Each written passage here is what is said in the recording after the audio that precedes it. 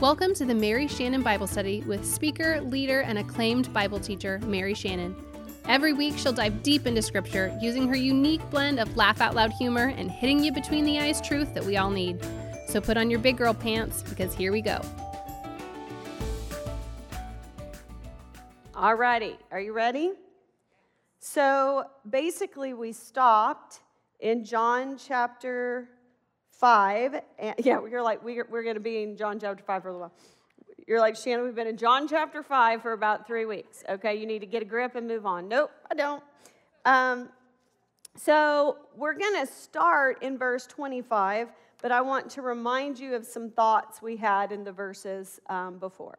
And so Jesus is being interrogated, as you know, by the religious leaders, by the Jews. When we see that, we know that it is a certain portion of the Jews, and that is the religious leaders. And he's being interrogated by them. And he has basically given them his testimony. And what he has claimed is astonishing, actually. It's astonishing to them. He is claiming that he is equal with God, that he is deity. At the end of last week, we looked, and basically what he is saying is, listen, I am equal with God, not only in knowledge, but love, in power, in authority, and in honor. And he is claiming his deity. I read to you at the end of last week a comment by the Pillar New Testament commentary. It says, in a theistic universe, such a statement belongs to one who is himself to be addressed as God or to stark insanity. There is no middle ground. He either is who he says he is, and who does he say he is? He is God. He is the Son of God. He is the second person of the Trinity. He is equal in all of those things. He is either who he says he is, or he is insane. And we talked about the fact that this is the whole mission of John writing this letter, this gospel, is because he is saying, I've written all these things so that you may know that Jesus is the Christ, the Son of God, and that by believing you will have life in his name. And he basically states that once again in verse 24, where he says, truly, truly, I say to you, whoever hears my word, meaning message, and believes him who sent me, has eternal life. He does not come into judgment, but has passed from death to life. He who believes my message, the message from the one who has sent me. And we're going to see over and over, if you have seen me, you have seen who? The Father. And so if you believe my message, you will have eternal life. And so we go into the section now where he's going to continue. He has given his testimony now, and now he is going to begin to give the testimonies or the witnesses of others. Okay, and so we're going to look at that. I'm going to read you the whole section, then I'm going to kind of break it up. So starting in verse 25, we're going to read through verse 29. Truly, truly, I say to you, an hour is coming and is now here, when the dead will hear the voice of the Son of God, and those who hear will live. For as the Father has life in himself, so he has granted the Son also to have life in himself. And he has given him authority to execute judgment, because he is the Son of Man. Do not marvel at this, for an hour is coming when all who are in the tombs will hear his voice and come out, those who have done good to the resurrection of life, and those who have done evil to the resurrection of judgment. Okay? I'm actually going to start talking about the last verses of that. I'm going to look at John 5, 28 through 29. I want you to see something about that. You need to understand that Jesus will raise all the dead.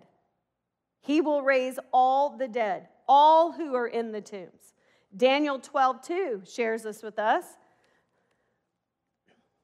where it says, and many of those who sleep in the dust of the earth shall awake, some to everlasting life, and some to shame and everlasting contempt.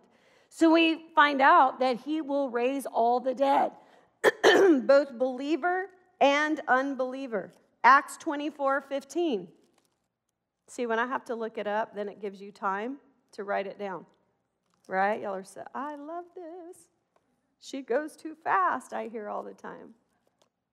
Acts 24:15, having a hope in God, which these men themselves accept, that there will be a resurrection of both the just and the unjust. And so I need you to let that sink in. Jesus will raise all the dead. We will be raised from the dead by Jesus. He is superior to all.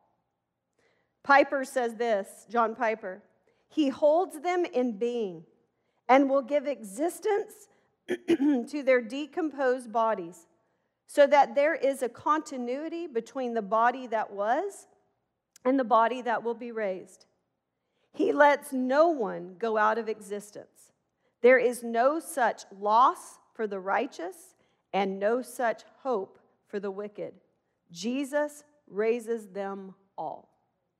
And he does it, it says, by his mighty voice. It says, the dead will hear the voice of the Son of God.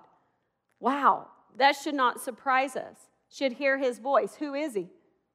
He's the Word. He is the Logos, right?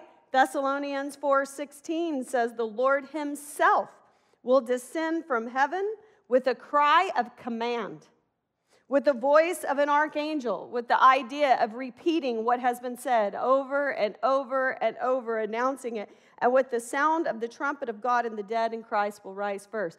It is going to be with his command, his voice. Shouldn't surprise us.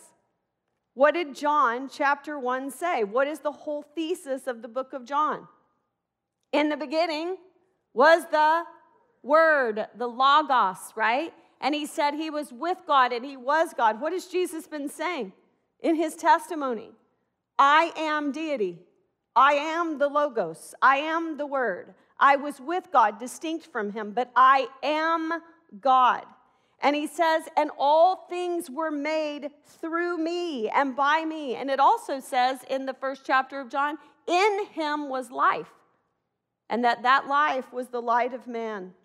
It all came into existence by the Word. Then what do you think the resurrection is going to be based on? The Word, his command. The resurrection is just reconstructing parts of the material world.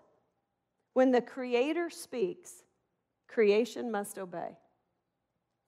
Jesus is the resurrection in the future, but he is also the resurrection of the present. Look at verse 25. Truly, truly, I say to you, an hour is coming and is now here, when the dead will hear the voice of the Son of God, and those who hear will live. I believe this is talking not only about, I think it is talking about the raising of physical life, but more, I think it's talking about spiritual life. Okay, let me show you a little bit of a distinction between the verses. In verse 25, do you see that it says, those who hear will live? Those who hear will live. And in verse 28 through 29, what does it say? All will hear. So in verse 28:9, we are for sure talking about the last days when we have a resurrection of all the dead. But in verse 25, I do believe it is talking about being dead in our sins and being made alive in Christ Jesus. Now, I also do think it's relevant to physical as well, because we're going to see that in order for them to understand spiritual things, what does he often do? He does the physical that we can see.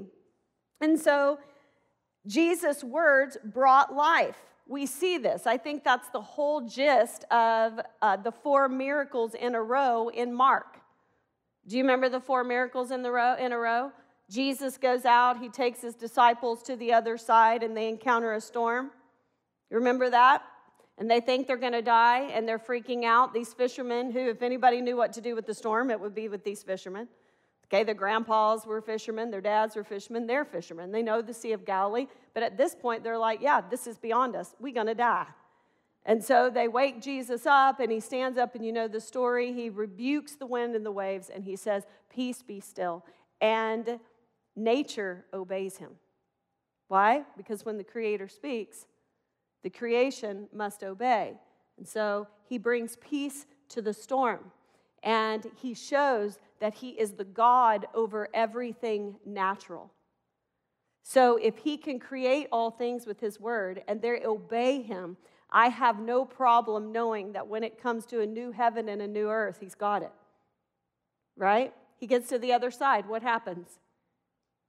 Remember? What does he encounter? Yeah, the monster. Right? Why is no one on the shore right there?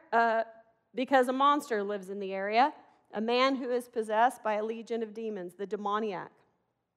And so you have the whole experience of this demoniac. What would Satan love for man to experience? Living in the tombs, living in your death, the death of your sin. He cut himself with stones, self-mutilation, shame. He was in emotional torment 24/7. He had supernatural strength. He was naked, representing shame. So that is all of the enemy. That's what the enemy wants. But yet, you know what happened? In one command, Jesus did what? He sent them into the swine. And so with a command, he shows that not only is he God over everything natural, but he is also God over everything supernatural. And so when I know that one day it says that my enemy will be destroyed and will be no more, I have confidence to know. Do you see what he's showing them? He's giving them a glimpse of who he is and what the kingdom will be like. When he comes back, do you remember what happens next? Jairus, the religious leader, comes to get him. His daughter's sick, and then you have the interruption of the hemorrhaging woman. And that's the most beautiful scene. I don't have time to teach it to you today. But basically, through Jesus, we see that he not only heals her physically, but he restores her to wholeness into her family, into her community. And so his words not only heal, they restore.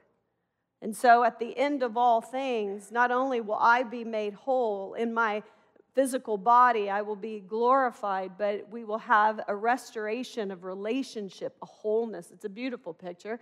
And then, do you remember by this time, after the interruption, what's happened? Jairus' daughter has died, and he literally goes and he raises her from the dead. Why? Because he is the resurrection and the life. In him, he has life. He has life in himself. And so we know that in the last days, he has the power over life and death. He is showing this so that we can get a glimpse. We know this with Lazarus. Lazarus in John 11:24, he asked Martha, do you believe your brother will be raised? And she said, well, of course I believe that he will be raised in the last days in the resurrection. Why? She didn't understand this part of verse 25, which is what? The hour is coming and is now here, right? Now here. She is literally looking in the face of the resurrection and the life. The Creator was standing before her. The same mighty voice that called all things together into existence would speak the words, and she would watch her brother come out of the tomb. That same voice will one day command, and every person will come out of the tomb. But it's more than that. He is saying, I am now here. Salvation has now come. My voice, my message, if you believe my message, I will take you from death unto life. Nicodemus, you must be born again. Only physical can birth physical. Only spiritual can birth spiritual.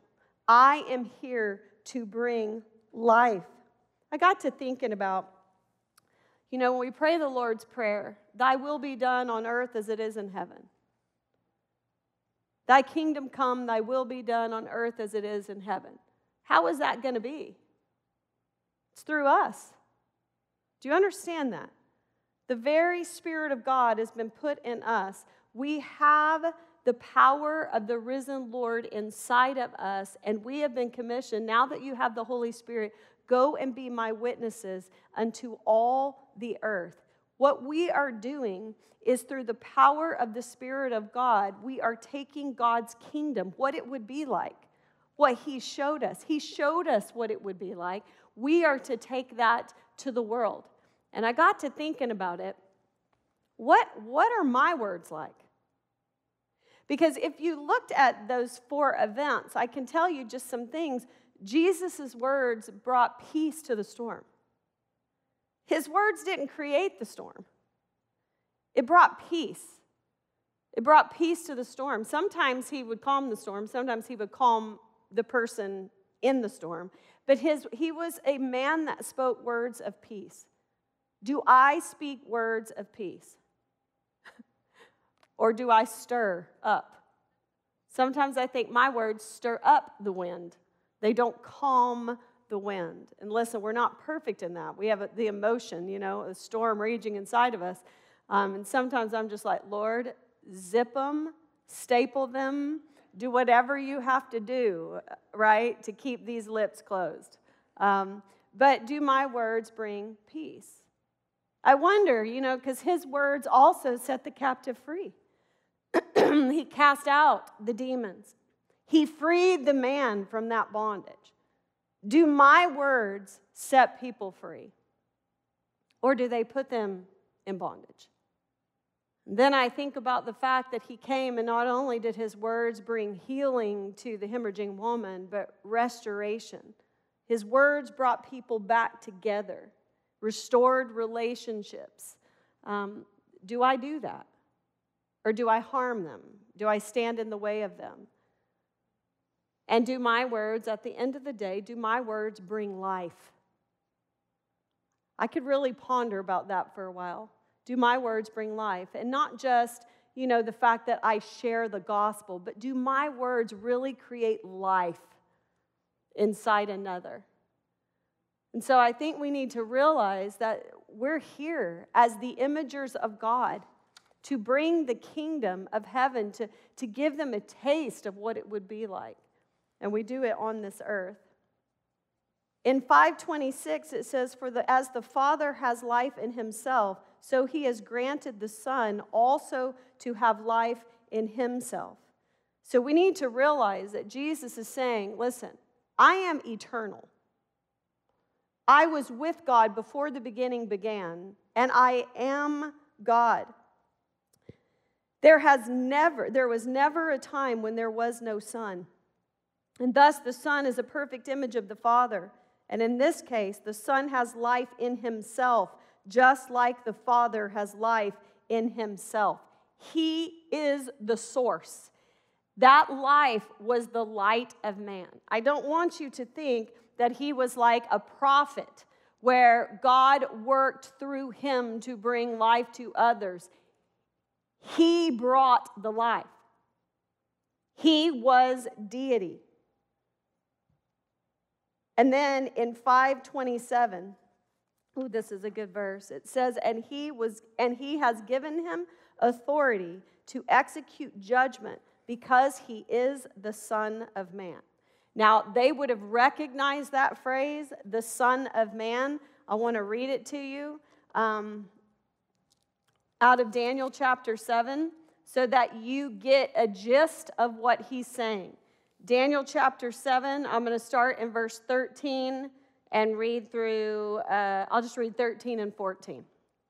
All right, it says, I saw in the night vision. So Daniel has described beasts, human empires on the earth that are described as beasts. Boy, can we relate to that. I mean, really, do y'all not realize that mankind is corrupt? Most every man-made empire on the earth is corrupt. I'm not surprised because where there's man, there's potential for what? Corruption, okay? On either side. And so when you look at the empires of men, no wonder it would look like a beast, okay? I mean, honestly, I think if we drained the swamp, the ring around the bathtub would be so bad we wouldn't even be able to breathe, okay? And so, but then you see the contrast of what is going to happen in the end. In Daniel chapter 7, it says this. I saw in the night vision, and behold, with the clouds of heaven, there came one like a son of man, very opposite than the beasts described. And he came to the Ancient of Days and was presented before him. And to him was given dominion and glory and a kingdom, that all peoples, nations, and languages should serve him. His dominion is an everlasting dominion, which shall not pass away, and his kingdom, one that shall not be destroyed. Do you understand what he is saying to them? And by the way, anytime you see clouds in the Old Testament, it is usually referring to judgment. So look at Daniel 7:13 and tell me, where is Daniel going? What does it say? And he came on the clouds. We have a picture of judgment. I'm going to show you that in a second. And he comes, what? What's the preposition right there? To the Ancient of Days. He is not coming to the earth. He is coming before the Ancient of Days. And the Ancient of Days gives him absolute glory and dominion. And like I said, so this is a picture where full authority and dominion, the right to judge, is going to be all his. Ezekiel, let me show you some about these clouds. Ezekiel 33. I want you to get familiar with this language. Ezekiel 33. I'll just read you some. Just write them down. I know it's hard to find. It says, for the day is near. So this is prophecy. For the day is near. The day of the Lord is near. It will be a day of clouds, a time of doom for the nations. Another reference is Joel 2:1-2. Blow a trumpet in Zion, sound an alarm on my holy mountain. Let all the inhabitants of the land tremble, for the day of the Lord is coming. It is near. And it's always talking about a judgment that is coming on the land of Israel, okay? A day of darkness and gloom, a day of clouds and thick darkness, like blackness. There is spread upon the mountain a great and powerful people. So anytime, most of the time, when you hear this idea of clouds or coming on the clouds, another one is Isaiah 19:1, if you want to go look at that. It is talking about judgment. So this is what they hear. He calls himself the Son of Man. They know that. Because what he is saying is at the end of the empires of man, there is one coming that is going to be coming on the clouds in great judgment, and he is going to appear before the Ancient of Days, and the Ancient of Days will give him full glory and dominion over all the earth. This was no little claim. And what does he say? After that, that is when he says, so do not marvel at this, for an hour is coming when all who are in the tombs will hear his voice. Do you see? What is he claiming? He is basically saying, listen, I am the King of Kings and the Lord of Lords. He did not mince words in his testimony. He is saying, you're not getting it. I and the Father are one. We are one. We are the same in knowledge. We are the same in power. We are the same in love. We're the same in authority. We are the same in honor. Full glory and dominion has been given to me. I started it with a voice, and I promise you one day in the end you will hear my voice again. He is not mincing words. I'm surprised they didn't pass out, to be quite honest with you. Okay, this is no light language. He is telling them exactly like it is. And listen, he ain't done. Verse 30-35, we're going to look at this section next. I can do nothing on my own. He keeps telling him this. I can do nothing on my own. As I hear, I judge, and my judgment is just, because I seek not my own will, but the will of him who sent me. If I alone bear witness about myself, my testimony is not true. Okay, I'm going to stop right there for a second. Once again, he says, I and the Father are one. The Son can do nothing on his own accord. What the Father does, the Son does. That's why my judgment is just. It is not my will, it is the Father's will. Understand, I do nothing for personal gain. I do nothing for my own agenda. And what's the insinuation in my heart towards them? Unlike you, who use your judgments every day on poor people just because they're a means to an end for you. I do nothing for my own personal gain. I and the Father are one, and that is why my judgments are just. Listen, the Jewish legal system, when he says, if I alone bear witness about myself, my testimony is not true. He's not saying that everything he's just said is not true. He's saying, according to the way you guys operate, the Jewish legal system, according to you, my own word isn't enough. It won't cut it. The Jewish legal procedure was not based on the interrogation of the accused, but on the examination of witnesses. And according to the law in Deuteronomy 9:15, it needed to be 2 to 3. 2 or 3 witnesses. And it was later specified that no one can bear witness for himself. If there were no witnesses, then the court just had to do their best to make a decision. But most of the time, they would make the person make an oath to God, trusting that if the person lied, that God would be the judge. According to Josephus, it is the previous life of the witness that will accredit their testimony. In other words, it's not really about how can we prove it, it's about who can we trust. And so your entire case would rest upon the actual character and life of your witness more than what they said. Well, I'm going to tell you what. Jesus had a pretty good witness. We're going to see. All right? So it goes on and it says, there is another, verse 32, there is another who bears witness about me. And I'm going to suggest to you that he's actually talking about the Father, okay? And we're going to look at that in a second. You sent to John, and he has borne witness to the truth. Not that the testimony that I received is from man, but I say these things so that you may be saved. He was a burning and shining lamp, and you were willing to rejoice for a while in his life. So think about this. Who could Jesus actually call to be his witness? Who are the only ones that fully know all that he is? Well, the Trinity. Okay, he's already given his testimony, and it's not enough. So the Spirit knows, but here's the problem. You know, in John 16:13, he's called the Spirit of truth, and he says, and I will send you the Spirit of truth, and he will teach you. He will basically reveal all truth to you. But the problem is, at this point, he hasn't been sent yet. And so that leaves the Father.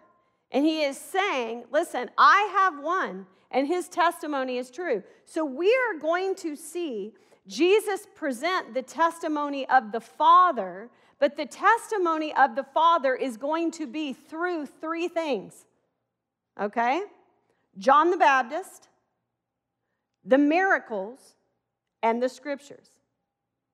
So the Father's character isn't even questioned. And he is saying, the Father is testifying to you. My Father is standing up for me. How? He is testifying through the prophet John. He has testified through the miracles.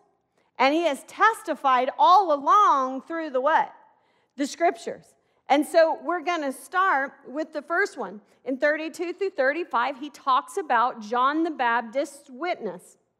What was his witness? He says, point blank, I am not the Christ. I am not the Christ. What am I? I am the one Isaiah prophesied about. I'm the one that proclaimed the coming of the Lord.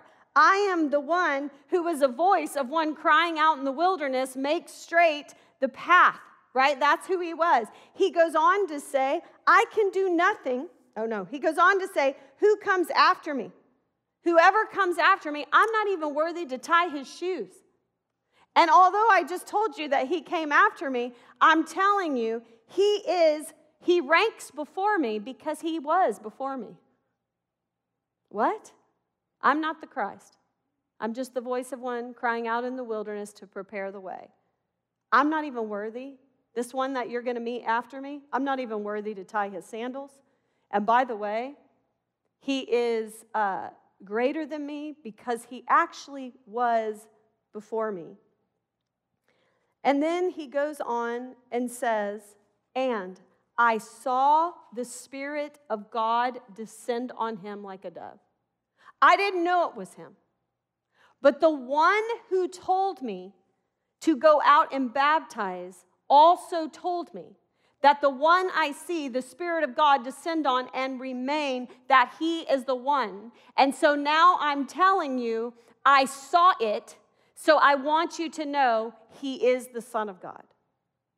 So the testimony of the Father through John the Baptist is this: as a prophet, I heard from God, I was sent out to baptize, I was told what to look for, I saw it, and I'm telling you, this is the Son of God. He's God. The testimony. There it was. It says that John was a burning and shining lamp, and you were willing to rejoice for a while in his light. Wow.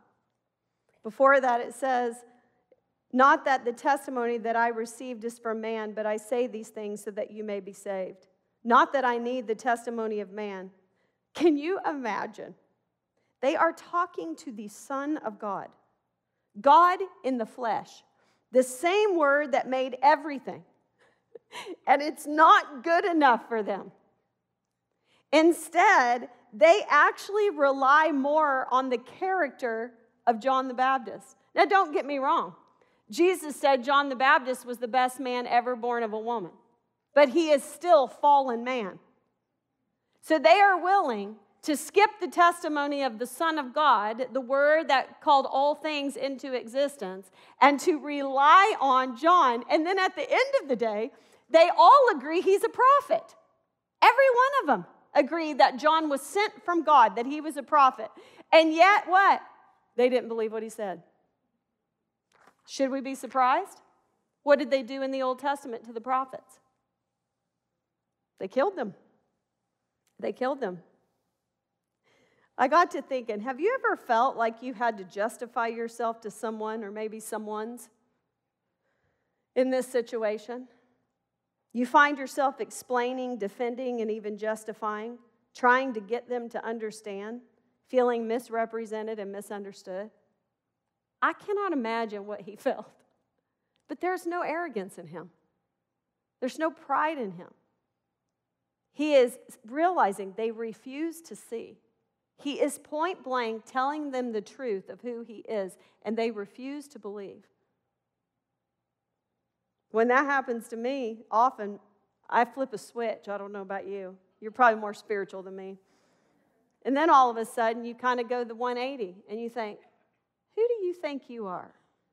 Like you have this indignation. Who do you think you are? Why are you in a position to judge me? Right? So one minute we feel completely on the defensive, and the next minute, what do we want to do? We want to go on the offensive. And one minute we want to raise ourselves up and justify, and the next minute we want to tear somebody else down. Am I the only person that does this? No, I hope not. I don't know how Jesus did this, but actually it says, not that the testimony that I have received is from man. The Message says, my purpose is not to get your vote. He's not trying to get their vote. But I say these things that you may be saved. Oh my gosh. To be like Jesus, right? Because how often do I want their freaking vote? Do you ever want that? I want their vote, or I want to be vindicated, or I want the truth to be known, or I'll own my stuff, but at least own yours. Do you know what I'm saying? But why? Why did he do this? Why did he literally cast pearls before swine? Because he always has one goal. What was it? That they would come to know, that they would be saved. I don't know if that makes any sense. Those might just be things God's working on in my life, but I just thought, oh my gosh, to have that pureness to where you are literally saying to them who you are, and you are trying in every way to show them the way to salvation, and they just refuse. And I'm sure they did it in a very condescending way. Isn't it amazing how the broken receive his testimony so much easier than the pious? Jesus knows what it is like not to be believed. He knows what it is like to be misunderstood, and he knows what it is like not to be esteemed. I hate all those things. I hate not being believed, don't you? I hate not being understood. And if I'm being honest, I hate not being esteemed. He understands all of that. And guess what? He did not need the testimony of man. He knew who he was. He was the Son of God. Guess who you are? You're the daughters of the King. You only need one vote, his. You only need one person standing up for you, and that's the one who died for you. Verse 36, but the testimony that I have is greater than that of John. For the works the Father has given me to accomplish, the very works that I am doing, bear witness about me that the Father has sent me. So, you all agreed that John was a prophet, but you wouldn't believe his message. Okay, let me try again. Let me make you understand. There's actually something greater than the testimony of John. It happens to be all of the works that I have shown you. I mean, for goodness sake, Nicodemus knew this, right? If you go back to John 3:2, what did he say?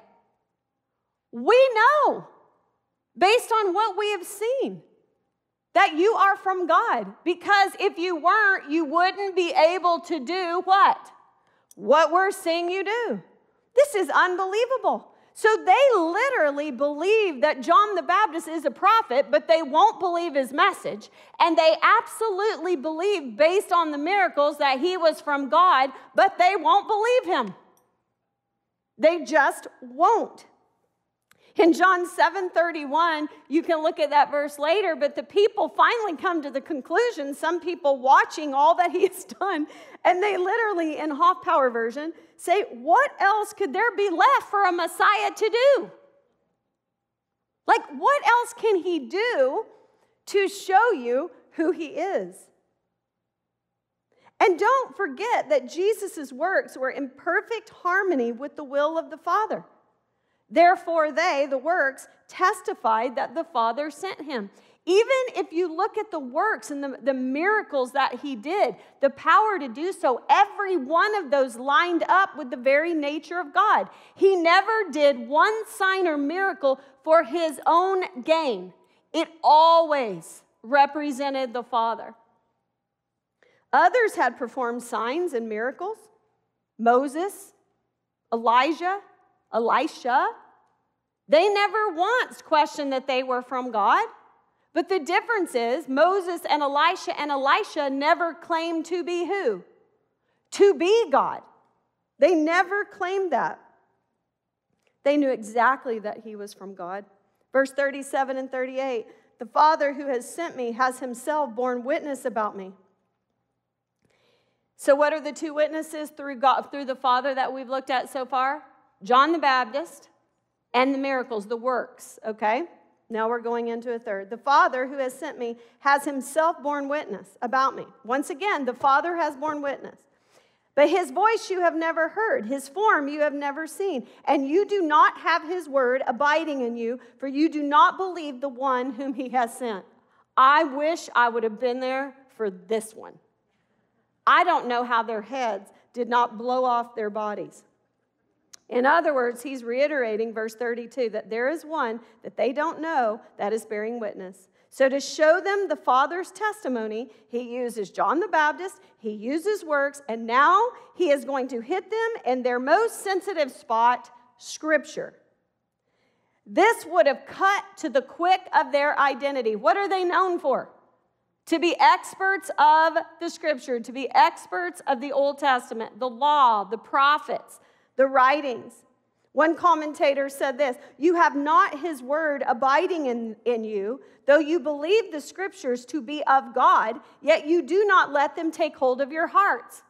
It's the same thing. I'm about to blow your mind because here they're like, John the Baptist, we know is a prophet, but we don't believe what he says. The works show us that Jesus is from God. I mean, there's no other way to look at it. Nicodemus said, we know it. That's why he came to talk. But we don't believe you. The Scriptures, he is sitting here saying, how in the Word? The Scriptures, you know like the back of your hand, but yet what? You don't believe them. Psalms 119. I want you to see some stuff. I think this is so beautiful.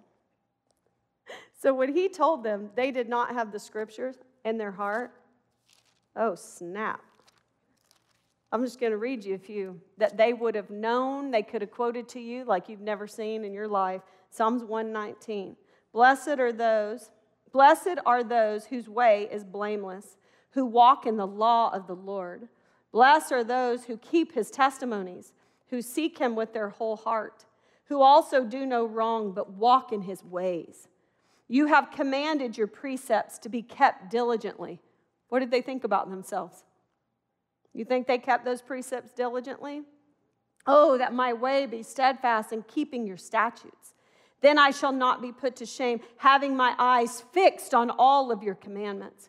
I will praise you with an upright heart when I learn your righteous rules. I will keep your statutes. Do not utterly forsake me. How can a young man keep his way pure? By guarding it according to your word. With my whole heart I seek you. Let me not wander from your commandments. I have stored up your word in my heart that I might not sin against God. All right? I think they understood the diligence, the keeping their eyes, but they missed some few terms in here. I circled it every time he talks about where the Scripture actually needs to be. In their heart. Let me show you something else. Go to Deuteronomy chapter 6. It's called the Shema. You've probably heard of it. It's what they typically write on the little pieces of paper that they put in what some call phylacteries. The Jewish men would put them in little black boxes. And if you go to Israel today, you can still see them. And they will bind them to their hands, and they will put it and bind them to the foreheads. And it refers to this in Scripture later, too, saying that what they tried to do is make those bigger and bigger and bigger. Why? Because it was all about outward appearance of righteousness. And so the Shema, these verses, are on a piece of paper. They are in there often. And they're also, right, they put them in at the doorpost of their home. So, but let me read to you what it actually says. Deuteronomy 6, I'm going to read 4, and then I'm going to skip down to 8, but you can go read the whole thing a little bit later. Hear, O Israel, the Lord our God, the Lord is one. You shall love the Lord your God with all your heart and with all your soul and with all your might. And these words that I command you today shall be put on your heart. Skip down to verse 8. And you shall bind them as a sign on your hand, and they shall be as frontlets between your eyes. In other words, allow the word of God to come down into your heart.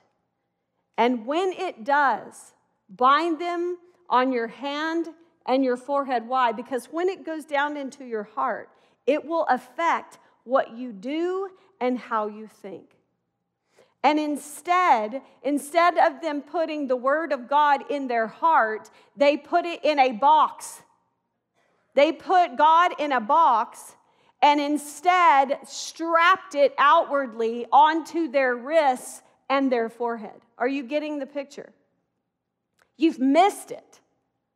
You've missed it. You've put the Word of God in a box, and it's all about how you look on the outside. Listen, God has always been about the heart. This has always been personal to him. It's always been about relationship.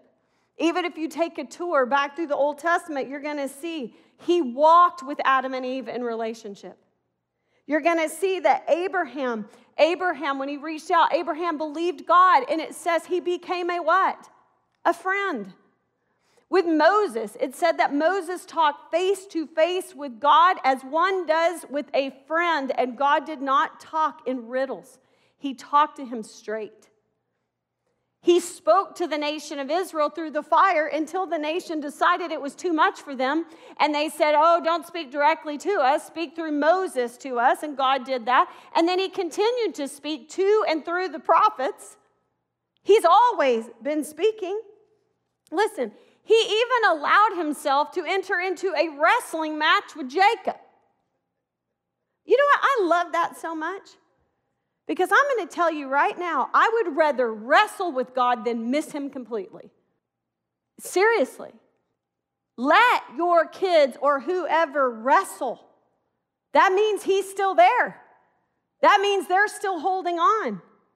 And I promise you, at the end of the day, the faith that is saving faith is a faith where you're getting beat up and beat to death and you really want to fight back and you're wrestling and wrestling, but at the end of the day, you just said, dang it, I'm going to hold on to you because you are the blessing. Do you understand that? He is the blessing. It is not about what he can do for us. It is about knowing him. And I promise you, when every identity of your whole life is stripped away in suffering, at the end of the day, you just realize, oh my gosh, I'm just going to hold on to you for dear life. You are the blessing. We are in a battle, and the victory does not happen until eternity. I don't think people in war are worried about their blessings and what they're accumulating and what is going on. No, we're in a spiritual battle. And so it is not, oh, if I obey God, then I will win my next matches. Or, oh, if I obey God, then my life is going to turn out. That's not scripture. No, I obey him because I stinking love him. He is my prize. We will suffer in this world. In this world, you will have trouble, but take heart. I've overcome the world. We don't trust God or follow God to receive blessing. We have done a disservice to our young people to think that if they're all in or they worship God or they put something on their forehead so everybody can see that their lives will be blessed. And what's happening is we have a whole generation who've gone through all kinds of crap and they realize that didn't work. He's mean. He's cruel. He doesn't do what he says. He never said that. We said that. He is the prize. He is the prize. Paul says in Ephesians 1, 16 through 18, actually, let's read it. I do not cease to give thanks for you, remembering you in my prayers, that the God of our Lord Jesus Christ, the Father of glory, may give you the spirit of wisdom and of revelation in the knowledge of him. I want you to see that word knowledge. That word knowledge in the Greek is epignosis. There are two different types of knowledge in the Greek. One is gnosis, which just means what? Knowledge. But epignosis is often described as wisdom, metabolized doctrine. Does that ring a bell to you? Do you remember me telling you if you come here every Tuesday and all you're living on is what I have chewed up and regurgitated? That's not going to work. Why? You need to metabolize it. You need to chew it. It also means a heart. It means understanding. And what the picture is allowing it to go from the head to the heart. Head to the heart. Knowing Scripture, meaning gnosis, isn't enough. Scripture isn't God It reveals God. It reveals it. It is not about being a Christian and gaining knowledge. That does nothing.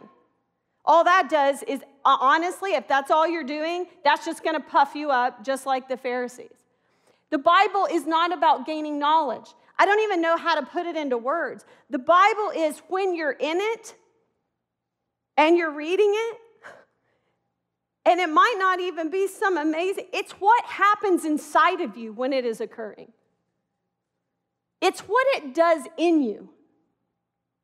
It is when this knowledge starts to come down in your heart and you begin to have more and more understanding of who Jesus is. And it will then come out, it will change your thoughts, and it will change your behavior. It will. Because he who began a good work in you will be faithful to complete it. I think we strive after all the attributes instead of striving after him. The more you're with him in Scripture, the more you get to know him, the more time you spend with him, the more you will be like him. It's not about me giving you a message you never heard. I've never heard that before. She blew my mind today. I promise you, in an hour and a half, it has done you no good. You've forgotten it, and next week you want to come for another chunk. And then the next week you come for another. But he's like, you don't even remember my words. Why? Because you need to chew it. It's about what happens inside of you. The reason I love to teach the Bible is because I'm like, okay, God, you made me a pretty darn good storyteller. I can tell a story. I am not, my mom and I were talking about this the other day, I am not some brilliant theologian. Now, I spend a lot of time. I don't think that is my main gift. I think my gift is communicating something that seems so massive and so difficult and all of that into a way that the normal everyday person can understand it. That's what I think. And if I can give you deeper understanding to want to be in the Word, as you're in the Word, it's going to drop from head down into your heart and you will be transformed. And this is what they are missing. Throughout history, through the Scriptures, God has made himself known. He's saying, that is the reason I am here. I am here that you may see God. I spoke to you face to face and you didn't believe me. You wouldn't believe the New Testament prophet John. And you wouldn't believe the signs and wonders confirming that I am God. You wouldn't believe what you heard or what you saw. The message says this, the Father who sent me confirmed me, and you missed it. You never heard his voice. You never saw his appearance. There is nothing left in your memory of his message because you do not take his message seriously or to heart.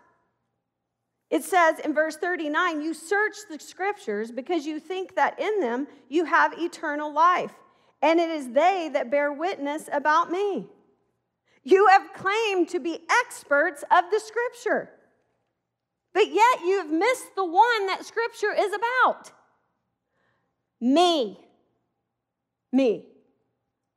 I got to thinking about this the other day, how many times I get caught up in the narrative or the story of Scripture or trying to understand the Word or understand this, and how many times do I not just back up and I just miss him? Him. Got to thinking about my message that I give with Hannah about how she went and let it rip to the Lord. You know, and I'm into, she called her Jehovah and the Lord of hosts and all of that. But really, wasn't it at the end of the day when life was falling apart, she just needed him. Just him.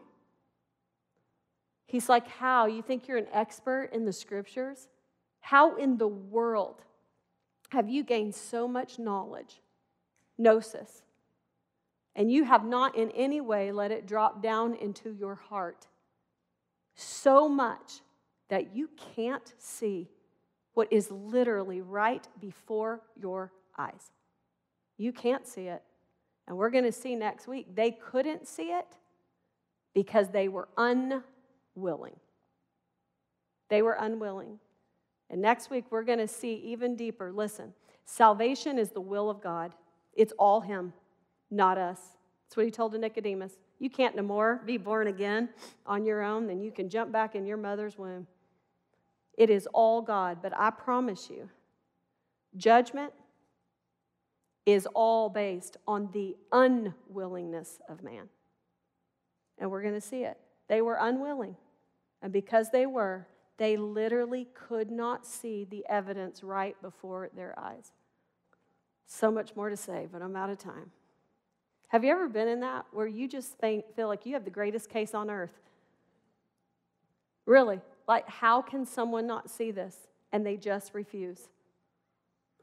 And so guess what? He is going to turn and go to those who will.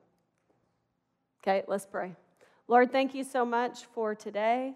God, I pray that you will draw them to you, that they will get your face in the book, not because it's a requirement, because it's a privilege, because of what you do inside of us when we spend time in your word. It's what happens when we allow the head knowledge to drop down into heart, to have understanding, when our eyes are enlightened about who you are and we marvel and we glorify you. And at that moment, we seek to please you, not out of obligation, but out of love. And so, God, may we be that. May we be lovers of you. And may we be not concerned about the audiences of man or an image, but the audience of one who knows us and loves us and died for us and will walk through this life with us until we receive the hope of the glory that you have for us. We sure love you. Thank you for your word. In Jesus' name, amen. Thanks for tuning in to the Mary Shannon Bible Study. Be sure to subscribe. Shannon also hosts the hilarious and heartfelt Mary Shannon's Table podcast, where along with friends, they chat about life, faith, and leadership. Check out the show now and subscribe. If you want to connect with Mary Shannon, go to Instagram at @itsmaryshannon or visit itsmaryshannon.com.